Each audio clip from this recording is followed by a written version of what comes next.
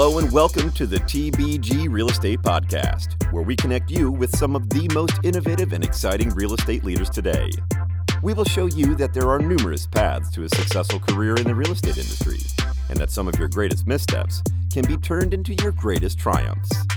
Without further ado, here's the head of TBG Real Estate, Chris Papa. All right, folks, welcome to this episode of the TBG Real Estate Podcast. I am your host, Chris Papa, and today we have a very special guest, Mr. Tim Henkel. Tim is the SVP at Pennrose, based out of Philadelphia, Pennsylvania.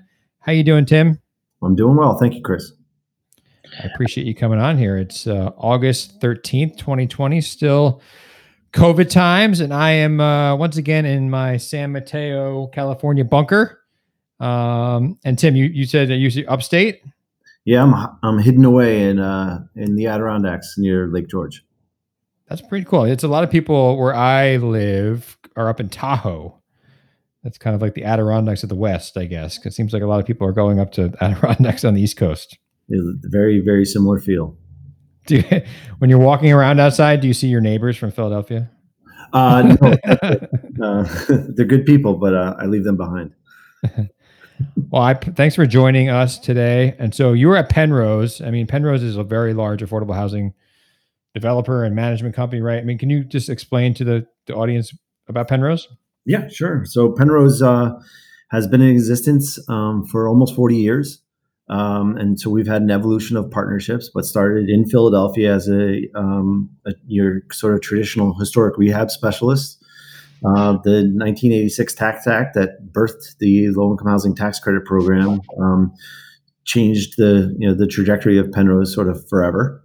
We became affordable housing developers and combined that with our historic rehabilitation specialty, and then evolved from there geographically and with the type of developments that we were specializing in. So, soon came new construction, soon came interest in neighboring states, New Jersey and Maryland, Delaware. And then we've grown and grown from there. Our growth pattern has been by seeding regional vice presidents in specific places. So creating boots on the ground with the philosophy that development is a very, very locally executed business, especially on the new construction side. So we now have 6 regional offices at present, up and down the East Coast. And then how many units do you guys own and manage now? How big are you guys approximately? We've developed about 18,000 units. We self-manage about 60% of those, about 9,000 units under management. And that's something that's growing at about 1,000 to 1,500 unit a year clip. You're involved in the development side, correct? Yes, correct. So what is the difference between affordable housing development and market rate development? What are the differences in how the project is done and entitled and all that jazz? I mean, it seems like, the product is, the tenant, I guess the final product, it looks similar, right? One is subsidized, the residents seem to have subsidized housing or something along those lines. But what is it like during the development process? Like, what's the difference there? Yeah, it might be easier to talk about the similarities. The differences are many, right? Yeah. Physically, the product can be very, very similar. We're creating a multifamily housing opportunity. We're working really hard to make sure the quality of product, the drive-by visibility, is every bit what a market rate developer would create and what a market rate product would be. And we do have market rate, developments in our portfolio. There may be some differences product-wise in some of the very, very, very flashy amenities that some of the very, very, very market rate, housing development have. But for the most part, we're amenitizing at a pretty high level and attributing space to community buildings, fitness rooms, gyms, things like that. The differences, do come in the income restrictions. So the simplest difference is that we're not allowing ourselves to rent to people who make certain incomes, and it's a calculated number based on area median income. So it's not the same rental rate every place. It depends on what the median incomes are, where your project is going to be. And market rate development doesn't have that restriction. In exchange for doing that, we're using affordable housing resources, and the one that we all talk about often is the low-income housing tax credit, federal credit. Many states have state credits that are used in combination, and that tax credit, by obligating yourself and agreeing, hey, we're going to rent to an income level that's at a certain cap, we're granted or compete for and are awarded low-income housing tax credits, which become then 75% of the capital stack of that project. And so that's the big difference, is that the capital stack looks much different. Capital stack on a market rate project is generally 65, 75, 80% debt. Yeah. Depending on what part of the real estate cycle you're in when that property gets put in place. It's almost the inverse on a low-income housing tax credit or affordable housing project. And then how are you competing for those tax credits? You compete against other developers? Like, who is giving these tax credits out, and like, what are they looking for? Right. Why do they award them? So it's a federal tax credit, but the allocation is given to each state on a per capita basis. So a state with a large population has a lot of tax credits to dole out, smaller population, smaller volume of tax credits. And those states use something called a qualified allocation plan. That qualified allocation plan basically sets out the rules by which those tax credits are distributed. And that's where a lot of public policy comes into play. Each state will say, hey, we would like to use this resource in order to create affordable housing, but we want to create it in certain places, in certain instances. And that's where the competition starts. So those rules manifest themselves in a scoring system. Scoring, can be location based. A lot of criteria are readiness based, so they don't want to allocate tax credits to somebody who's not ready to use them right away. And we then, compete against other developers who are trying to get those tax credits. And each state will kind of have a little bit of trailing history that they can communicate to you as to, hey, for every $2 of tax credits requested, we give out 1 tax credit, or 3 to 1, or 4 to 1, and that's that competitive landscape is something that has been increasing more and more. Those credits they're all that's out there in many cases, and so projects will live or die as to whether or not they can get them. And so we've built our business around making sure we compete well, we know the rules, and put together competitive applications. So it's like a report card, basically. It's worse than that, a tax credit application is a pretty intense thing to prepare. There are a lot of consultants who help developers prepare tax credit applications. We internalize that process and implement a lot of quality control measures to make sure that our efforts, at least, you could put a perfect application in and lose just because there are so many other perfect applications, joining you. But we really work hard to make sure that we've got it pretty buttoned up. And what do you look for when you're looking for a development project, and like, how do you know where to go and like where they're going to be? Because not every community wants affordable housing built there, right? Or is there like a mandate for certain communities to have a certain amount or something like that? Like, how do you know where to build? Yeah, it's an interesting couple layers that you put on top of each other. So I've just described, hey, there's a point system in each state that says this is how you compete for tax credits. So we take that point system and we kind of use it as our divining rod and say, well, we're certainly not going to try and initiate an affordable housing development someplace where it can't score, can't compete, and can't get these tax credits. So that's job one. Then, so you say you found a place that scores perfectly, and sometimes intentionally, those are very hard places to develop. There's a lot, there's potentially some opposition. There's some difficulty in finding a site that people won't object to, whether it's immediate neighbors or other criteria. And the places that affordable housing tends to have happened very readily are the places that other market forces haven't necessarily picked up. The affordable housing development can't afford to pay a ton of money for that land. So the path of least resistance is often municipalities who have come to the realization that affordable housing is something they need, something they want, something that is the lack of is causing displacement. causing people who, the next generation who would love to live in town has to leave town because there is an affordable option in town. An elderly generation that would like some senior affordable housing. So those are the places where we tend to want to go and try and do affordable housing. And that's, that again is kind of the path of least resistance, in the place where some pretty other healthy competitions go on between ourselves and other developers to get those opportunities. Because basically you've got a place saying, we've already built the consensus around this use in this location. We just need somebody to execute it for us. Now, the other thing we do is go to places and say, hey, you really could use affordable housing. We become like we light that spark and spend a little more time and engender the rationality and try and educate folks on, look, it can be really nice. Don't be afraid of it. You want us to do this. You need it. We've checked your demographics. You're losing people.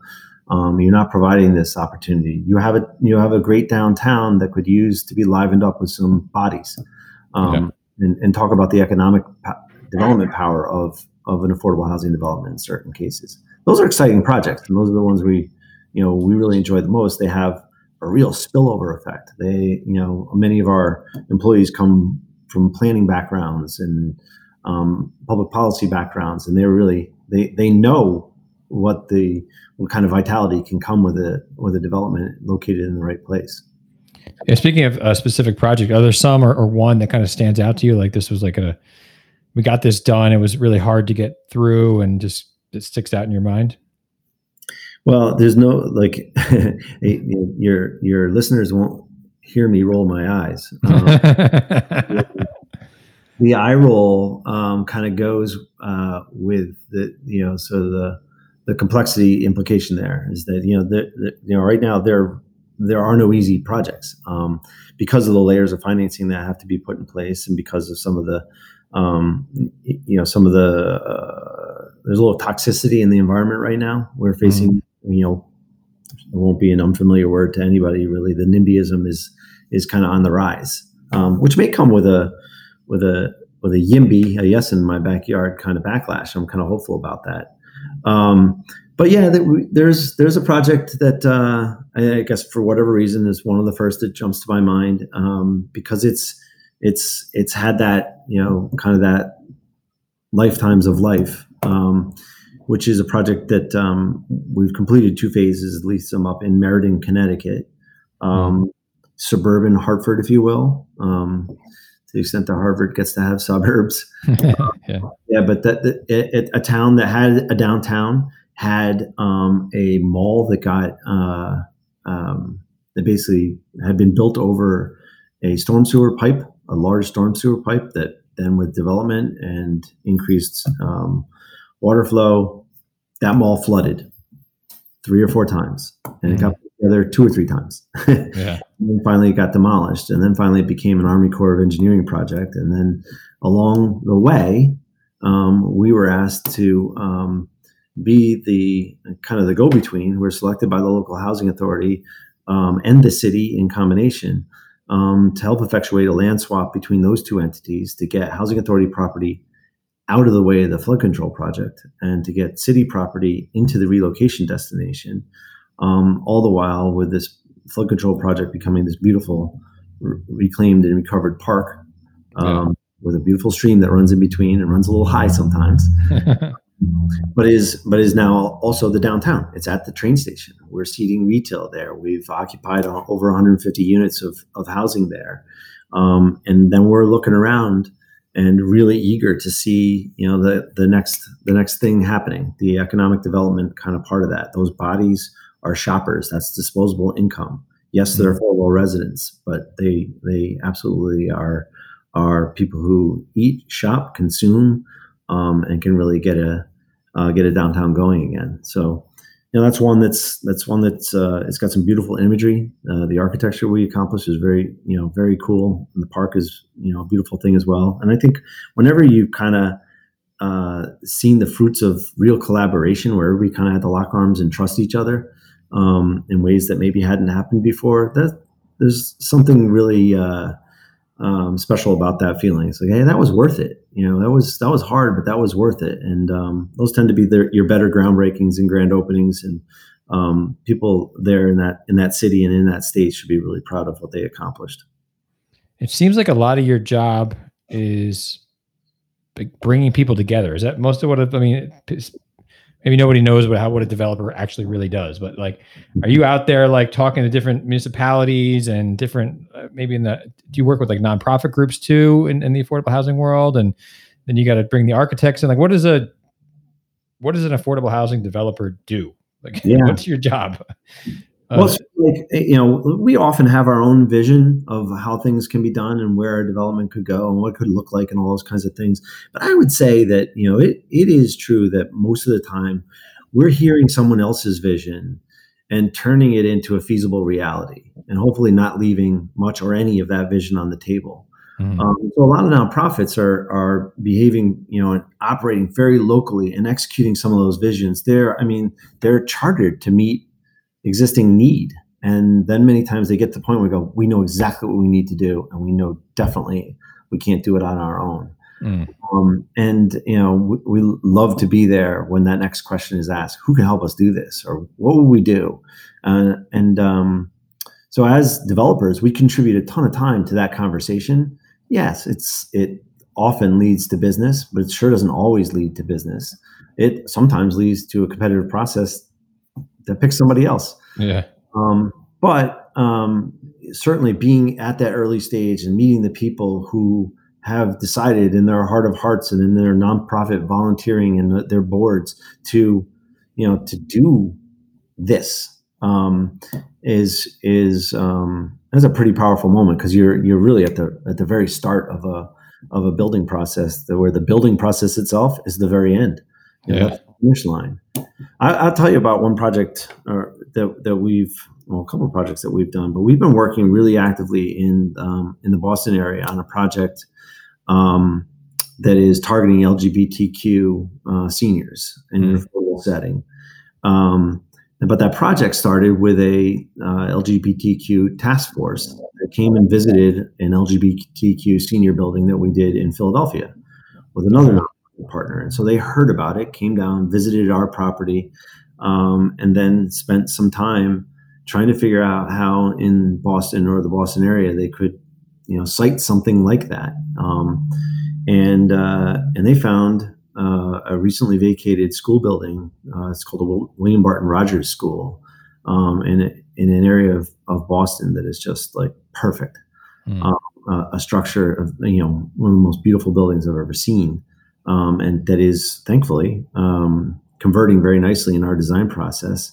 We're not yet funded. We're not yet near closing, but we're working hard, and it has a ton of support because it will not only serve a population that that task force has wanted to serve, but that a good part of Boston is eager to show their support for. So that kind of consensus building is a lot what we do. But then also, as many schools will, there are a lot of accessory spaces that won't convert to housing, but will convert to house some other nonprofits. So some community groups that will, take up residence in the space. And so you could just imagine then the activity that goes on and the focal point that it can be for the community. And, people start to get goosebumps. We're really, really excited about it. And we have many projects that start that way. In fact, in Cincinnati, on the heels of some of the work that have been done, with a product like that in Philadelphia and in Boston, sure enough, in Cincinnati, there's a group that wants to do exactly the same thing, and we are. So sounds extremely rewarding, beyond just being like a job, right? It sounds. Yeah. I think you'll find in this industry there are a lot of I call them life's work people. People are not kind of trying to get from the beginning to the end of the career with enough money to retire. They're really working for the work and for the outcome and the impact. And it makes for, like we had talked earlier about the competitive atmosphere. You're competing against other developers for the opportunity to do work on behalf of a city. You're competing for the funding, competing. Yeah. I would say like it's a pretty friendly competition. We root for each other's successes. not with our own, but it's not hard to be happy about projects that other people can complete. We are fighting an uphill battle. The demand for affordable housing is exceeding the pace of our ability to supply, for lots of different reasons. But when you meet the residents and you speak to when you hear them speak about the impact that an affordable housing opportunity gives them, it's almost like, okay, now that I've got this part figured out, I can focus on, my kids' education, like, you name it. It's just like, if you can fix one thing, the next thing can follow. And for so many people, that housing is building block number one. Yeah. And what comes along with it is a lot of health benefits. So there's just a ton of wellness that goes into that moment of relocation. When that person moves into one of our new affordable housing developments, so many times where they're moved out of is such a substandard condition. And, I say substandard, and, we all think leaky pipes, but in many cases, it's an overcrowded situation. It's they're living in someone's basement. They're, two households crammed into one, and now they can separate. And, we all know that overcrowding right now is a real, negative health determinant, right? Yeah, totally. Yeah, totally. Yes, exactly. That's the moment we're in. So yeah, so the people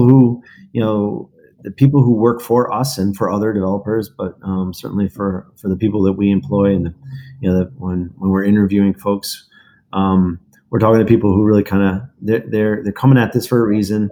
There probably are other ways for them to make a living, and maybe make a better living.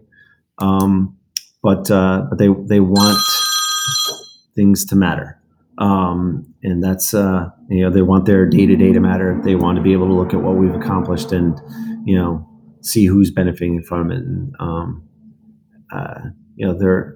the interesting thing is those rewarding moments are the development process is slow. Yeah.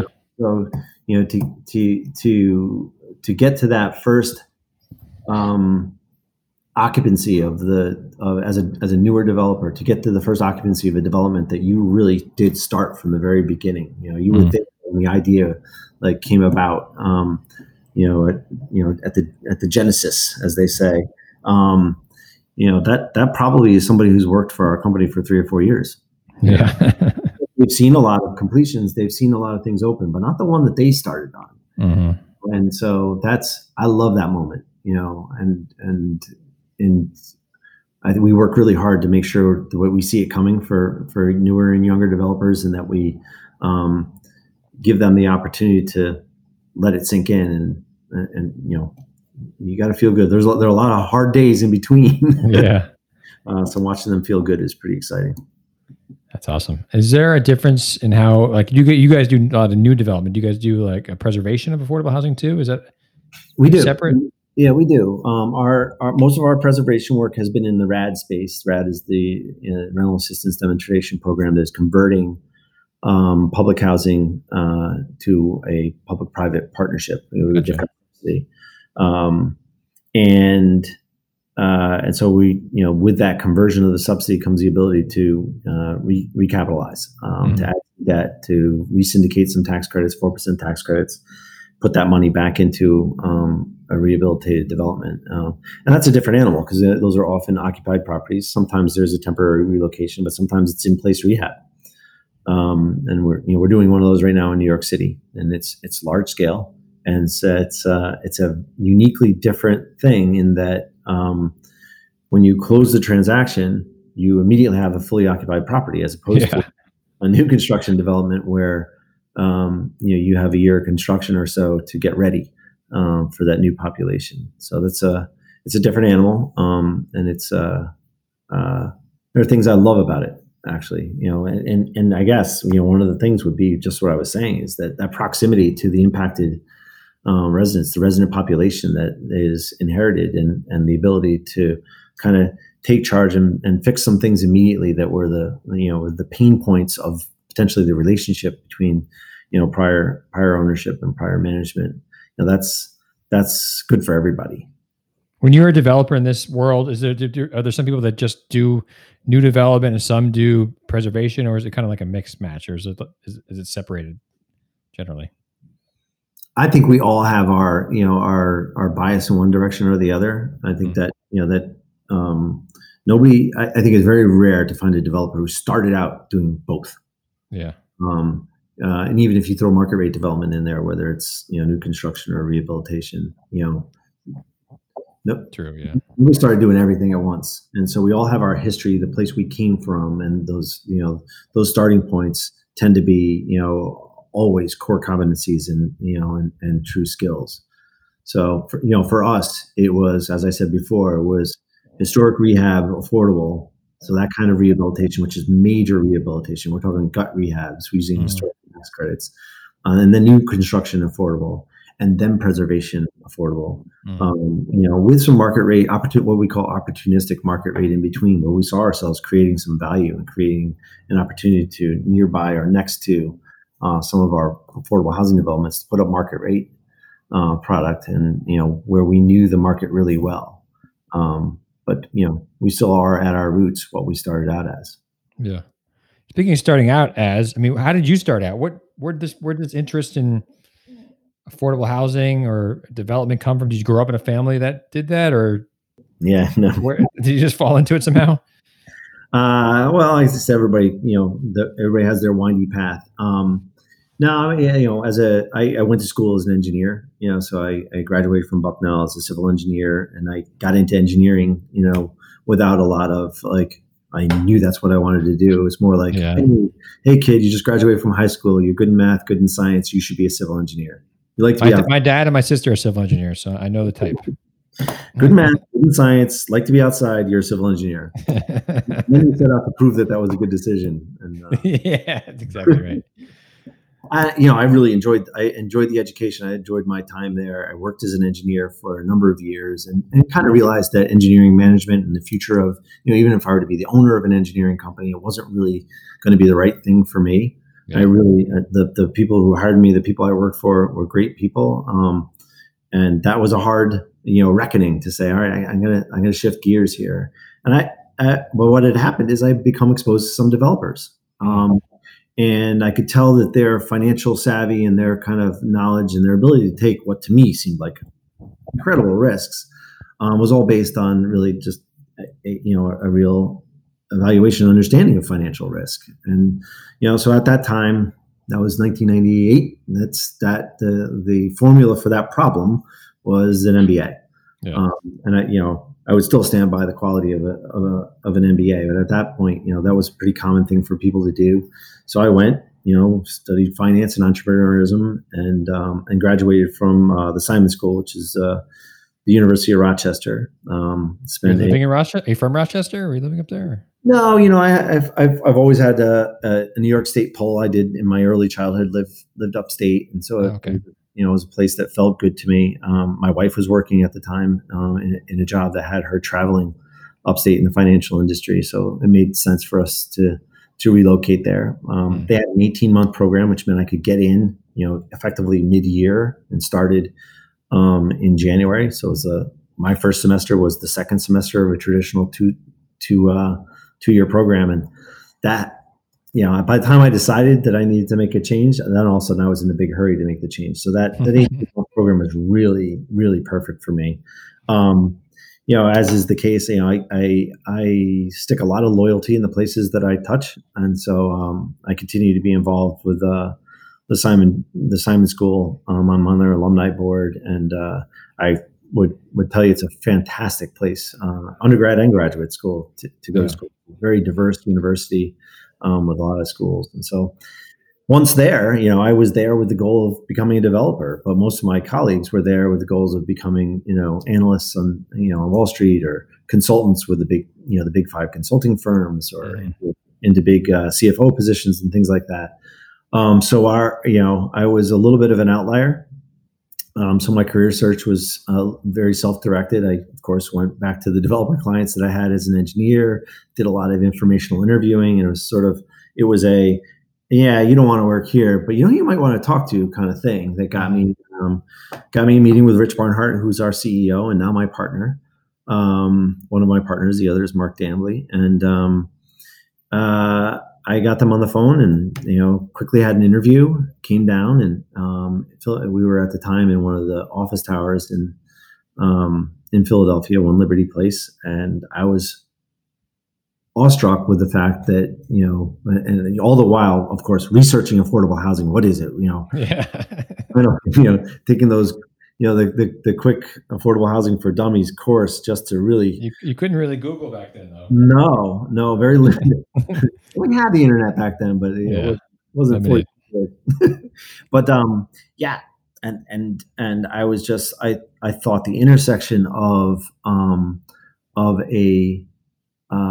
a company that was exercising really financial skills with powerful positive impact, with the touch of not the engineering background that I had, but the physical development part of it. There was something about never leaving an actual product behind. I really wanted to have a product. I didn't want to be not that our banker friends don't have products, but I need to be able to touch it, Mm-hmm. And so, like, all of a sudden my eyes were opened to the potential that I could invest myself in this kind of career. And of course, I got the pat on the back and the walk down the hall, and sorry, we're not hiring right now. And that came back around. I almost took another job, and right at the last minute, I got a worse offer from the perfect job at Pennrose, and I took it. You've been there over 20 years now, right? Yeah. You're a partner in the firm? I'm a partner. I became a partner in 2007. Yeah. And, that was obviously an important moment for me, and something I, remain grateful to my partners now for. I had a pretty clear feeling in my gut that I, not only did I want to do this forever, but I wanted to do it on my own behalf. And I thought that I could do that best with Pennrose and at Pennrose. And fortunately, they agreed, because I don't know what the other path would have held for me. But, I think that, I heard this from a regional vice president of ours as we were interviewing him. And when he accepted the job, he said something to me that I realized was the reason I accepted the job at Pennrose and sought out a partnership there.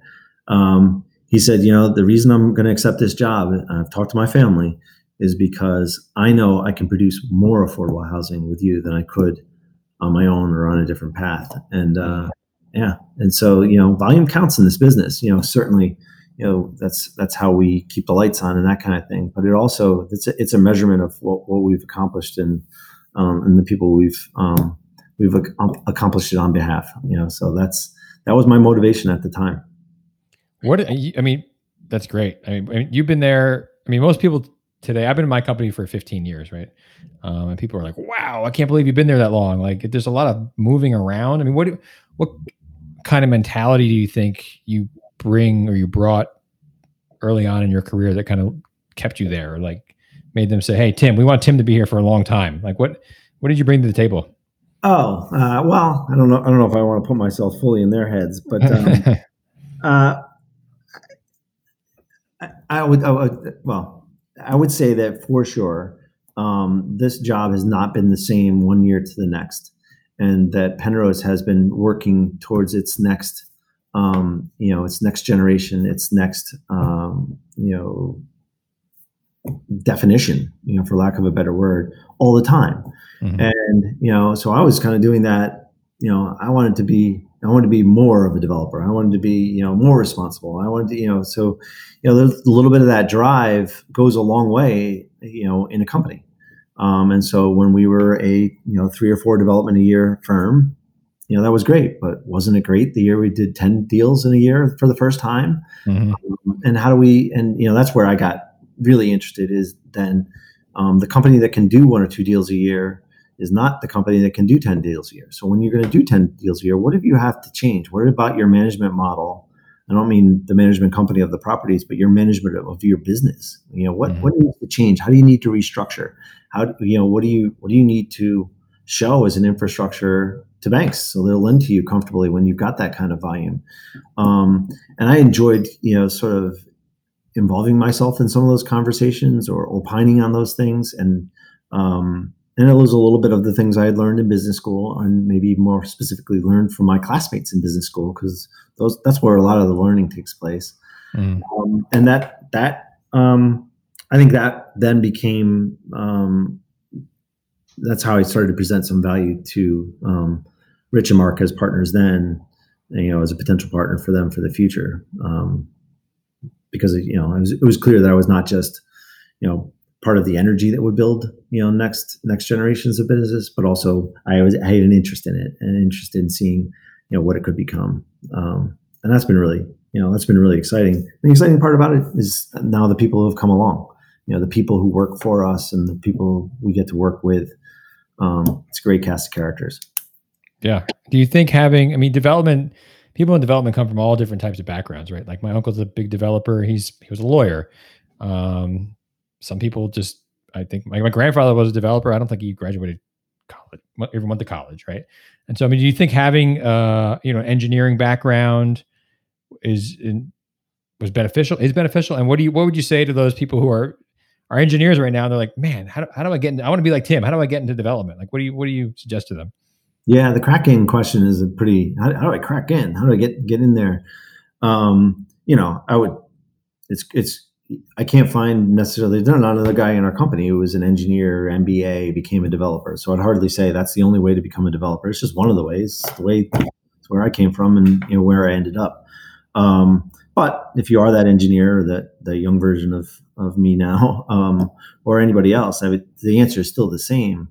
You gotta learn the business from the outside a little bit, and then convince. If you're interviewing with us, convince us that this is what you want to do. Because if there's one thing about all those different development people that you just referenced and those folks that you've crisscrossed, is that they're all in. It's not a dabbling profession. There are intense moments. There are late nights. There are and there are schedules that get dictated to you as opposed to schedules that you get to control. And so you want to know what you're signing on for. And then there's the actual raw skill set that is really important.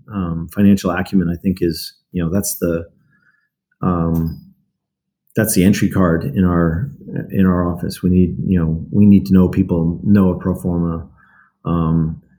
When I was doing my research in order to have that interview and not sound like a complete greenie, the question that I was told by someone, look, if you can learn affordable housing finance, you can do any kind of real estate finance.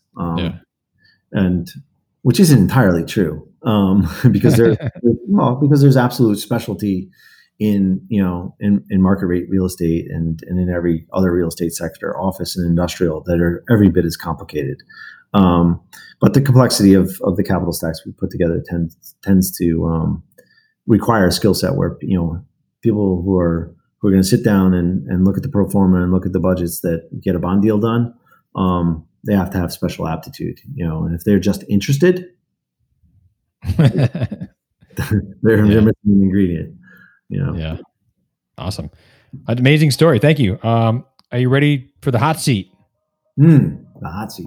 You feel hot? You getting hot in here? Yeah. Sure. The hot seat is sponsored by KK Reset. KK Reset is an HR management and outsourcing consulting firm that specializes in helping organizations to reset their culture, structure, and path. They do this through services which include comprehensive consultation to identify gaps and opportunities for corporate training programs, HR services, and career mapping services. They've collaborated with nonprofits, startups, and academic organizations to protect them from liabilities, reduce turnover, and preserve their brands. They have also collaborated with a number of my clients on the real estate front who are not large enough to have their own in-house HR program. So They outsource it to KK Reset. KK Reset comes in, maybe sits on site a couple days a week and provides, everything you need from an HR perspective for your firm. So it's a great resource for those shops who just maybe it doesn't make sense for them to have in-house HR function. So please check them out at kkreset.com, KKRESET.com. These are the last 5 questions I ask all my guests. Sometimes 6, depending on if I'm in the mood. Now, any books you recommend, whether it's affordable housing, real estate, life, you name it. Any books that you go to? I'm really concerned about sounding cliche about my book selection. Don't worry about it. I really love the good to great, kind of books. I love Michael Lewis books, and the book that I would recommend right now is not necessarily an industry book, but it's a topical book. Is am I forgetting the name of the book? The Fifth Risk. It's I don't know. The Fifth Risk. It's amazing, and it really will. Maybe at a moment when we all need it, it'll give you some faith back in government, because it tells the story of what what all those complicated departments actually do, and why it is that historically our government has been the innovator. Why the Department of Energy has created so much innovation.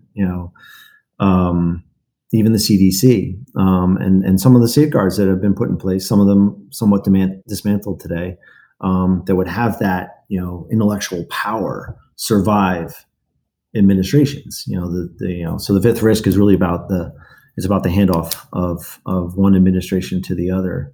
It's a little bit scary because it's. I just wrote it down. I'm gonna order it. Yeah, after this. You'll enjoy it. It's you'll have a hard time putting it down. I usually ask if there's any podcasts, but now that we're in like this COVID time and everyone's trying to find different TV series to watch, have you been watching any good TV series? No. Nothing? No, I'm really, I'm a really bad TV watcher. So I am unable to binge beyond like the 4th or 5th episode. I just, I fall apart. I do listen to podcasts though, go for it. Well, so the guy who's got me hooked right now is he's a Stern School of Business, NYU Business School. He's a marketing professor named Scott Galloway. So it's the Prof G podcast. Okay.